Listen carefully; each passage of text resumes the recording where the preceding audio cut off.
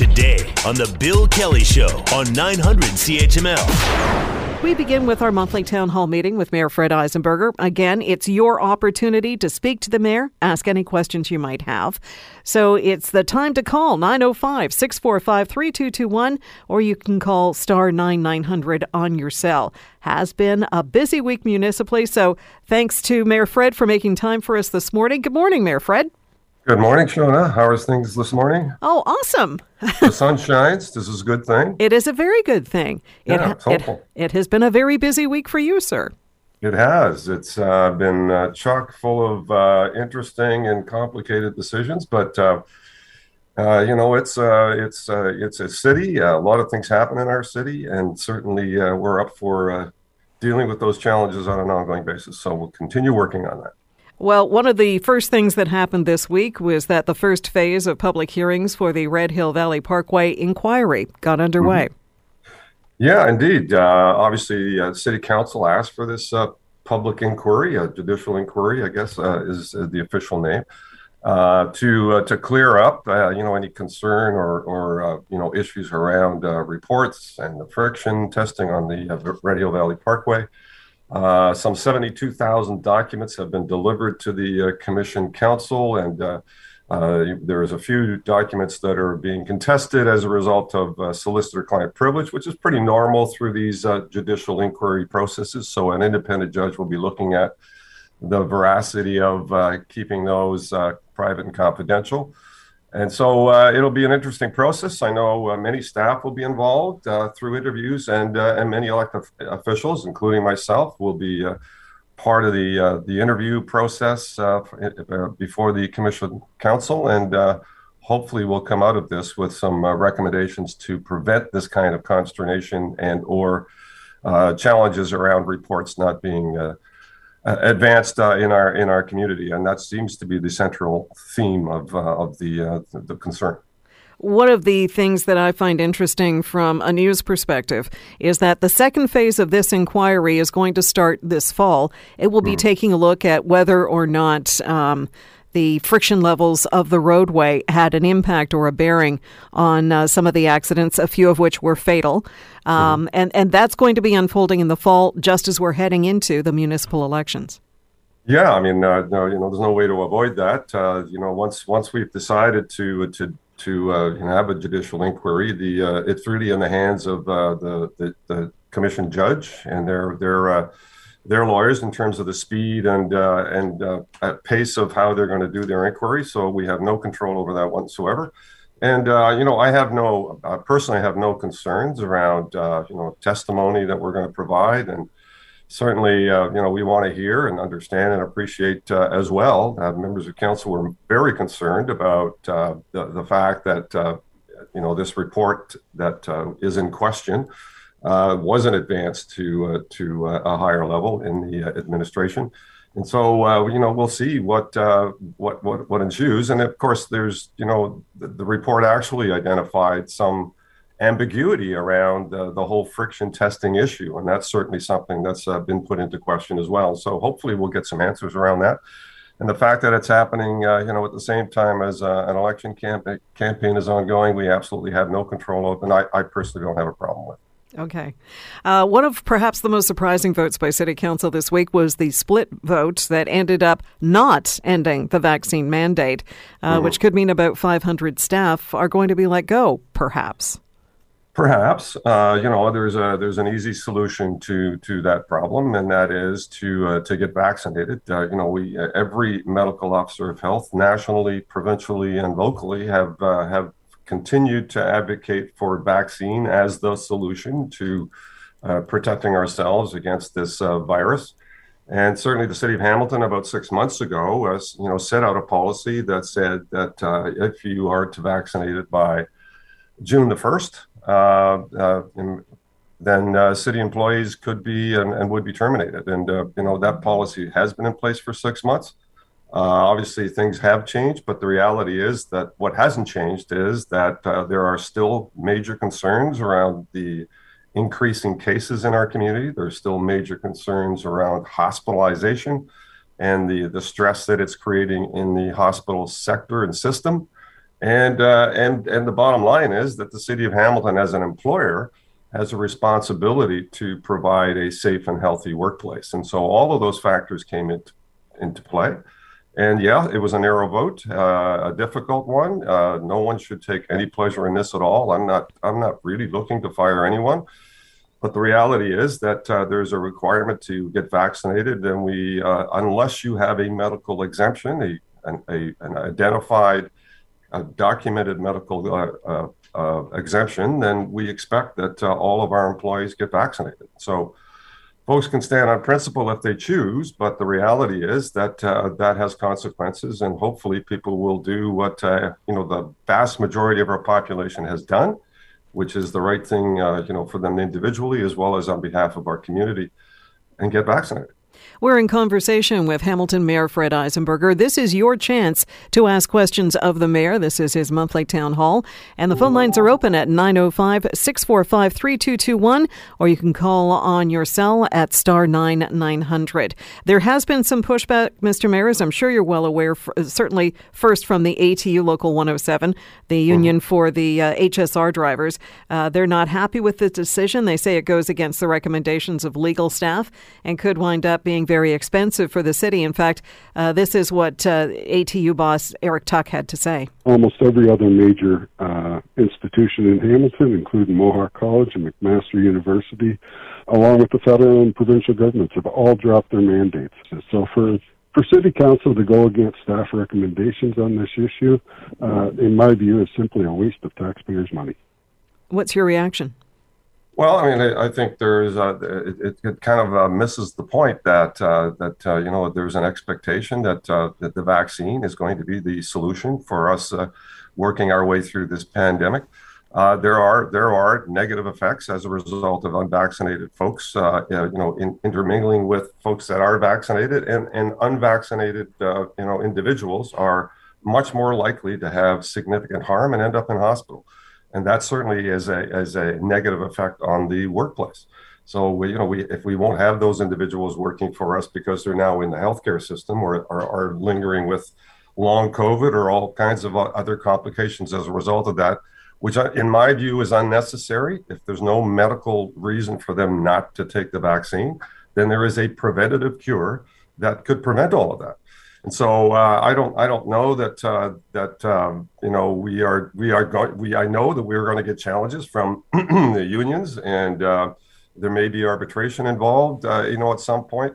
But the bottom line solution for everyone that doesn't have a medical exemption is do what the vast majority of our population has done for all the right reasons: get vaccinated. So I understand that the union representatives have to, represent their union members. I get that. I understand that. There's a process by which that is done. We'll follow that process. And at the same time, we encourage those that have not yet gotten vaccinated to get started and, protect yourself and our community and our corporate entity from this vaccine. This virus, I should say. June 1st is the deadline.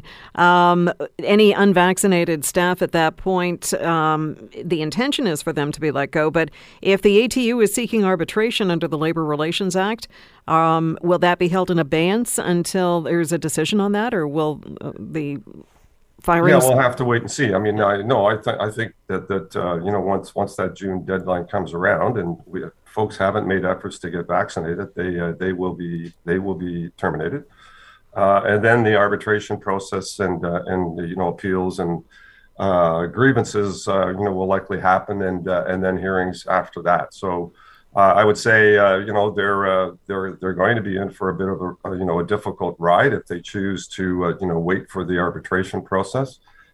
Again, I would say there's a relatively simple solution to this, which is get started on your vaccine.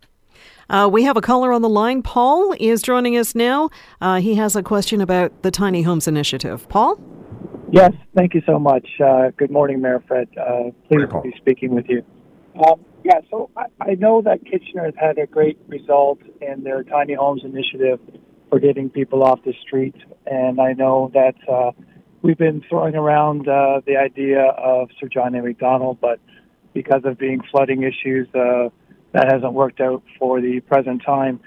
So obviously we all see the increasing issue out there of people on the street, and I volunteered at church in the street ministry, and I just wanted to see what the plans coming up are for the tiny homes that has been so successful in Kitchener, it seems, even though I haven't visited there yet, but I'd love to do so. I have. I did visit in Kitchener, and it's you can. I guess we can measure success differently, but there seems to have been a permanence to the kind of industrial park location that they've located. So many of the residents that were intending to be temporary in that location have become quite permanent over the last 3 years.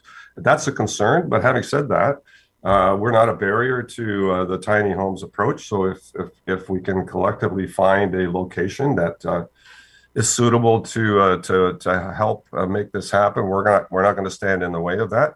At the same time, we continue to work with Homes for Heroes, because one of my understandings is that many of the homeless folks that are out in our communities are veterans, and Homes for Heroes has a very well-defined plan to build purpose-built facilities for them that they will manage and operate. And so we're looking for land for that as well as the ongoing work that we're doing to get people safely housed on a day-to-day basis. So all of that work continues. We're not a barrier to the tiny homes process. It's really a matter of finding an appropriate location that is accepted by community and is accepted by, obviously the working folks that are going to be manning this process.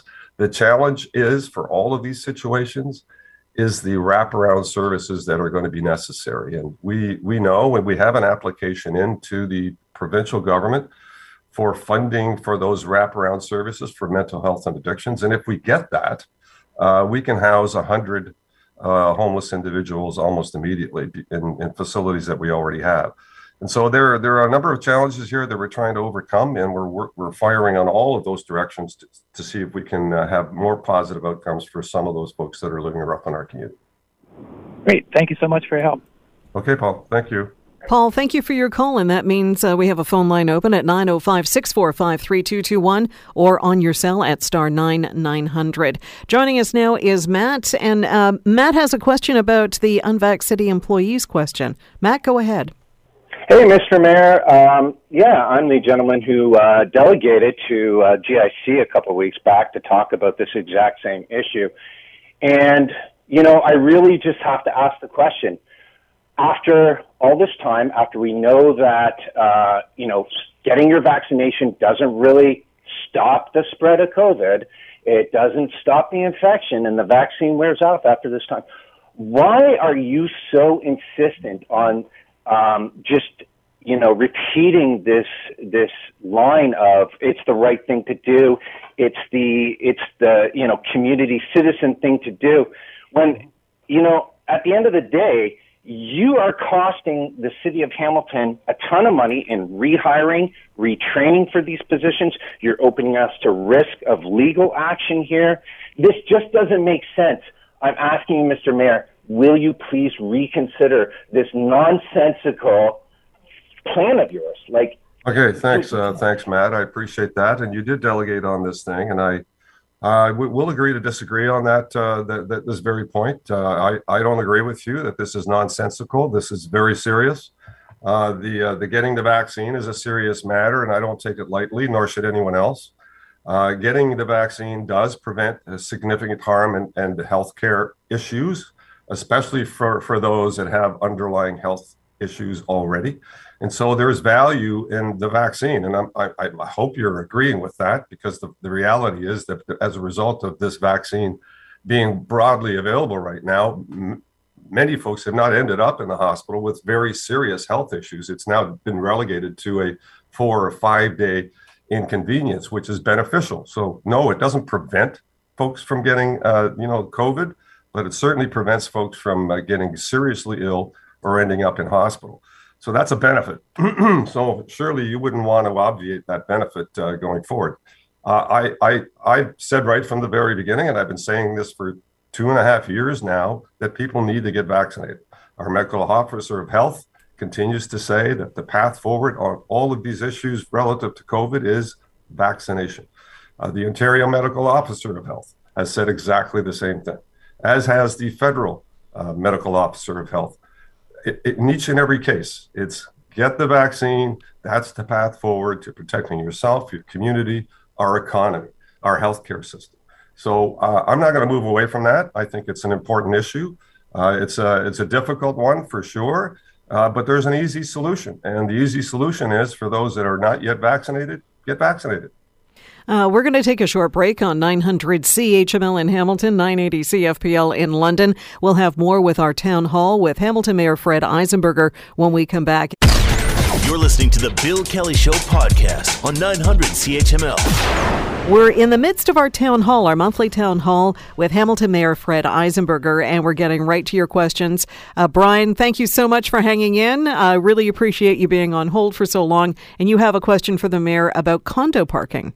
Yeah, there's a lot of buildings going up and a lot of condos and apartments and things, and there's a proposed one on 55 Queen Street North, and it's only got about 47 or 48% parking capacity. There's going to be like 700 and something units and whatever the parking spots are. So it's not enough parking spots. Like, I know that the city wants to propose these rules to force people into public transit, but it's not. People are going to buy vehicles and they're going to flood the streets with parking. So, there's mothers and families and stuff that can't get parking in the building that they live in. So I think if a building's going up and it has 500, 1 or 2 bedroom units or whatever, it should have minimum 500 parking spots. Plus they should take into account, accessible parking and things like that, some extra spots for that. But yeah, allowing condos and these buildings to go up despite and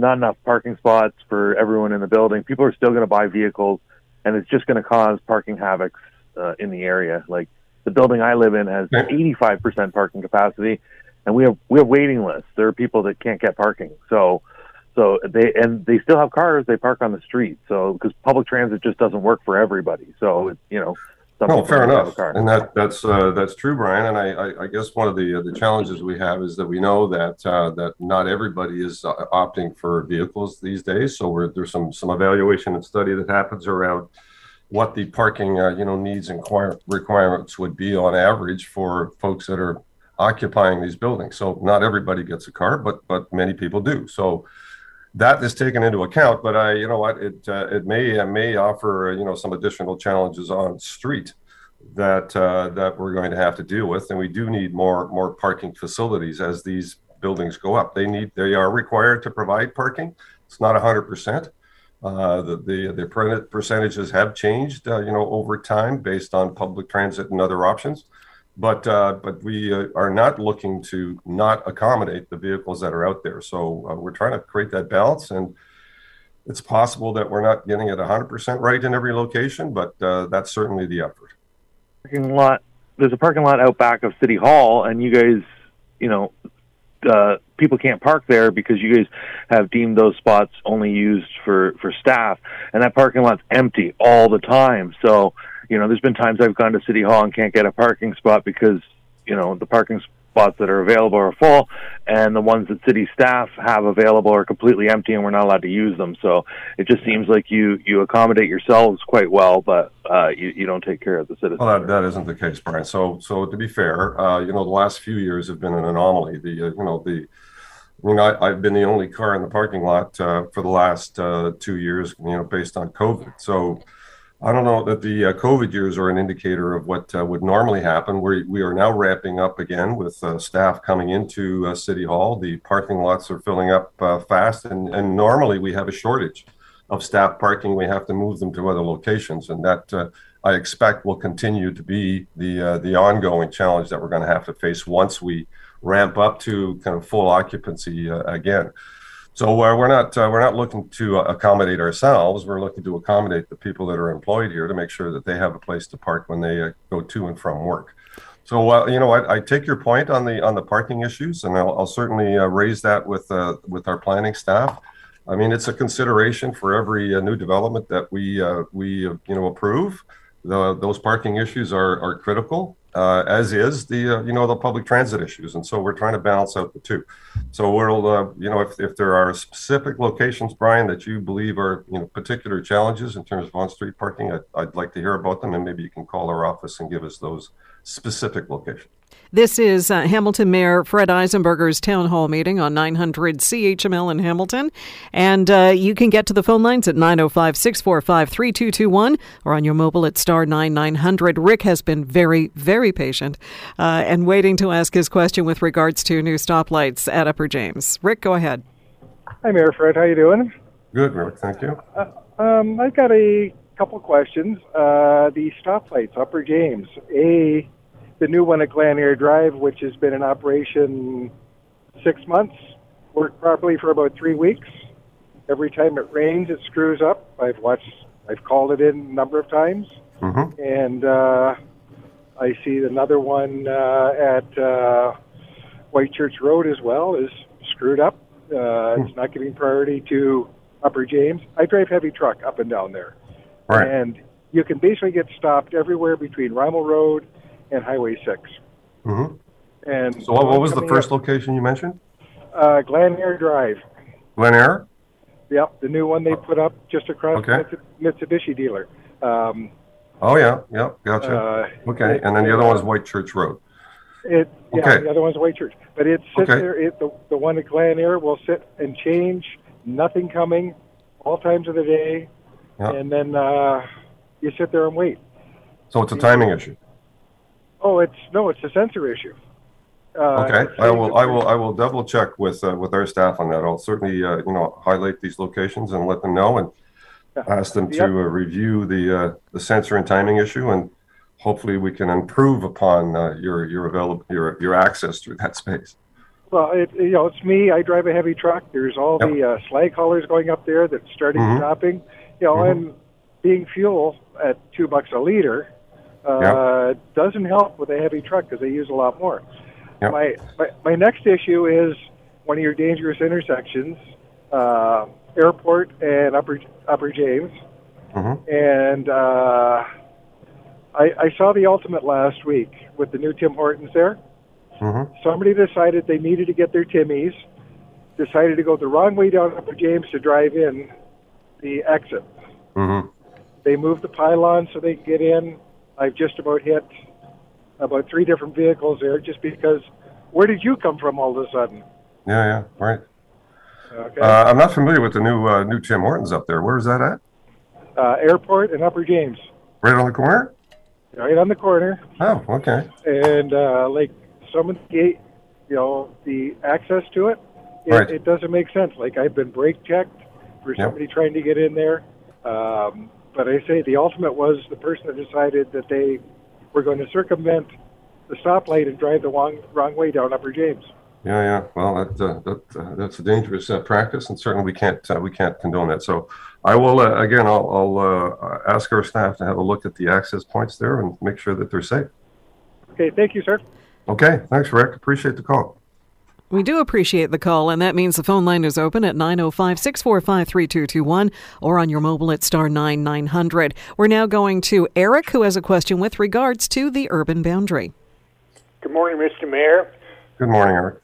I hear a lot of discussion about the urban boundaries, and what is the definition of the urban boundary? Where exactly are the urban boundaries? Well, I mean, there's a line. I can't give you a chapter and verse on exactly where the line is, but obviously it's in and around Centennial Parkway, skirts over to basically 20 Road and comes down 20 Road, and there's some urban boundary lines in Ancaster and some in and around Flamborough and Waterdale. So I'd have to show you the map. Okay, well that gives me a good idea. Because I always thought the urban boundary coincided with the sign saying you're entering the city of Hamilton and so on. No, that's an indicator of you being in the municipality. But we are 75% agricultural land, which is excluded from the urban boundary area. So urban being the built form.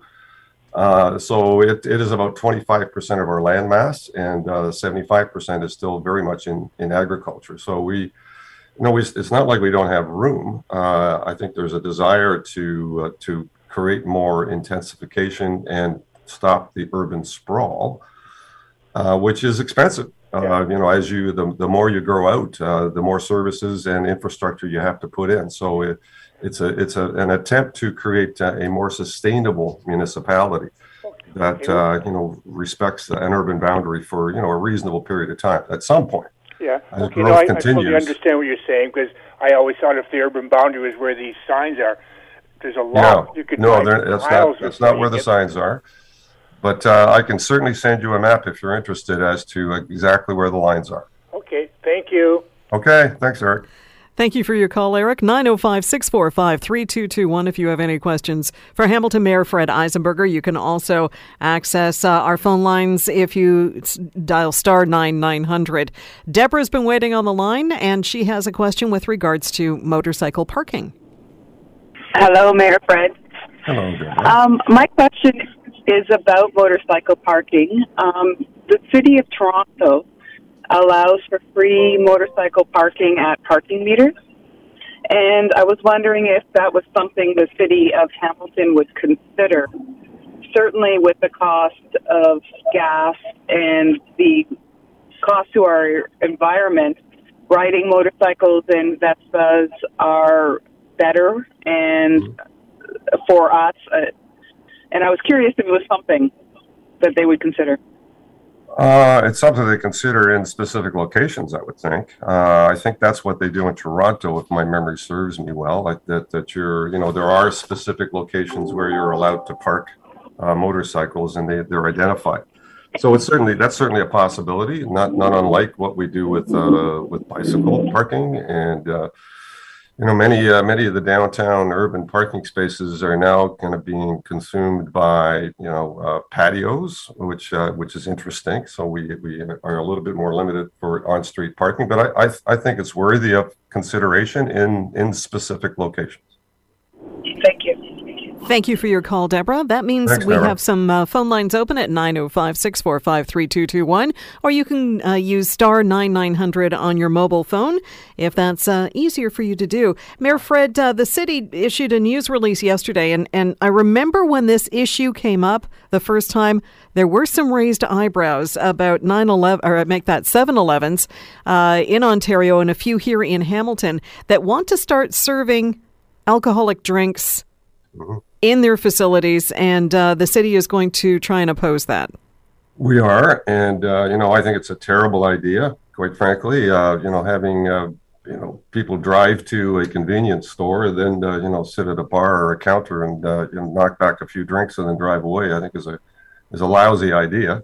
It's not like there isn't availability in other locations for people to do that safely.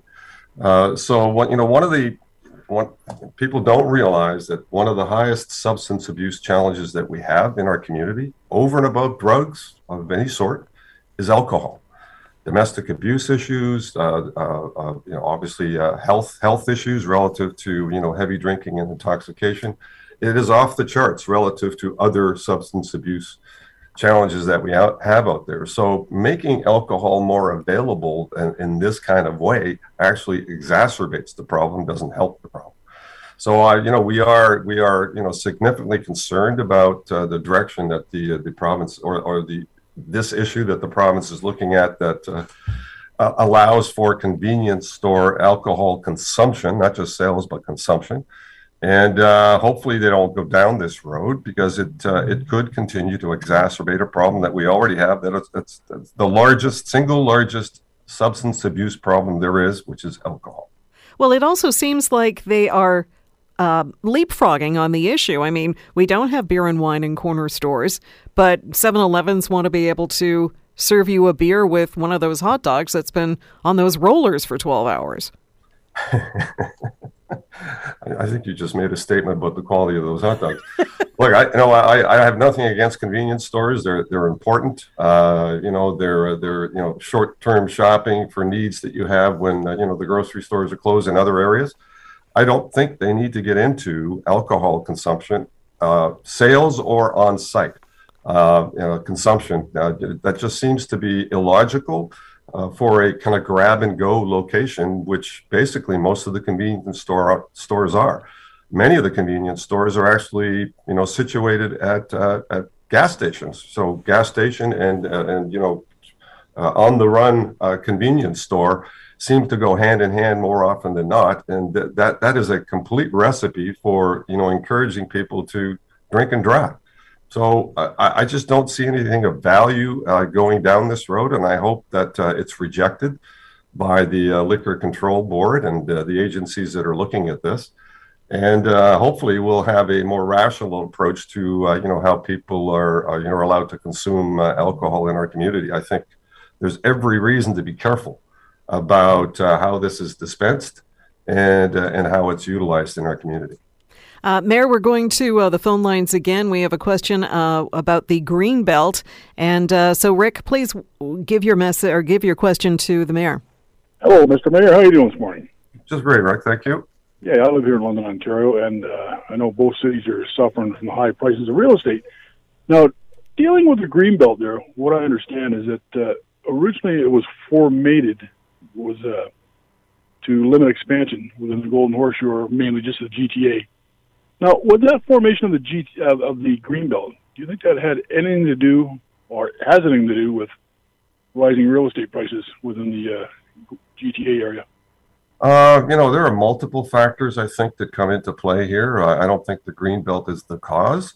I would put it down to extremely low interest rates have been a contributing factor to the price of housing going through the roof. I think people were, based on a monthly payment basis, able to afford and buy much more house and maintain much more mortgage than they otherwise might on interest rates that maybe you and I could agree in my lifetime would have been on average 7, 8, 9%. So now that it's hovering at 1.5 and 2, that gives them the ability to buy a heck of a lot more and absorb a lot more mortgage. So that's a contributing factor. I think land supply could be a contributing factor. I don't think the green belt is particularly the cause. Well, I think the surge in immigration certainly has been part of the demand increase that's happened in our community. So there's a multitude of factors that come into this. Yeah, well, wasn't the green belt supposed to originally act like a buffer zone to prevent any expansion further beyond the boundaries? No, it was more identified as at least preserving some green zone and farmlands that are within that. So it was more about preserving farmland than anything else. Originally. It was not really intended to curb urban sprawl. But if you don't protect the farmland, then obviously urban sprawl will continue to happen, especially if you decide not to maintain an urban boundary for a period of time and just freely kind of continue to expand into farmland and green space, then you're forever expanding your community and making it forever more unsustainable. Because every time you spread out, you are demanding more infrastructure, more roads, more underground services, more water, sewage treatment. I mean, all of that expands exponentially. So the idea behind urban boundary, maintaining a firm urban boundary and greenbelt is to provide a bit more intensification in our community to maximize the utility out of those services. Rick, thanks so much for your question. We're going to go to Margaret now, who has a very interesting question with regards to some waste in the area. Margaret? Hello. Good morning to both of you. I saw firsthand the seriousness of the water that overflows every time it rains instead of going to the waste processing plant in the Royal Botanical Gardens in two different areas the week before last, and it was very distressing to see our beautiful gardens where we have a lot of tourists come. There was the one area at Coots off the Arboretum under the bridge. You couldn't even see the water for our human waste floating on top. I hope there are things being done? Yeah. It would shock and surprise me that, it would be all human waste. We have, it's a complex system, and it's a challenging one, and, one that there are no simple, quick, resolutions for. One of the resolutions that we had put in place that we were hopeful was the ultimate solution some 20 years ago was combined sewer overflow tanks. Those overflow tanks were intended to capture the high volumes that we were experiencing 20 years ago when they were installed, and hold on to it so that it didn't get into creeks, lakes, and streams, and got to the sewage treatment plant when the volumes of the rain came down. What we've experienced in recent years is volumes far exceeding the kind of anticipated volumes that these facilities were designed for. They're still functioning, and we're doing the best we can with that capacity. We have increased capacity at our sewage treatment plants, but the rainstorms that we're experiencing are eclipsing that, and that's a climate change issue that is going to take significant amount of resources and effort to try and overcome, and we're committed to doing that. But I don't have a magic bullet solution that can change that today. Margaret, I wanted to thank you for your time and your question today for Mayor Fred Eisenberger. This is the Town Hall with Mayor Fred.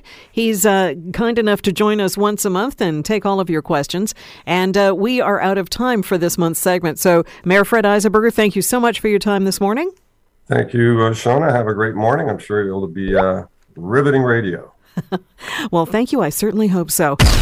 The Bill Kelly Show, weekdays from 9 to noon on 900 CHML.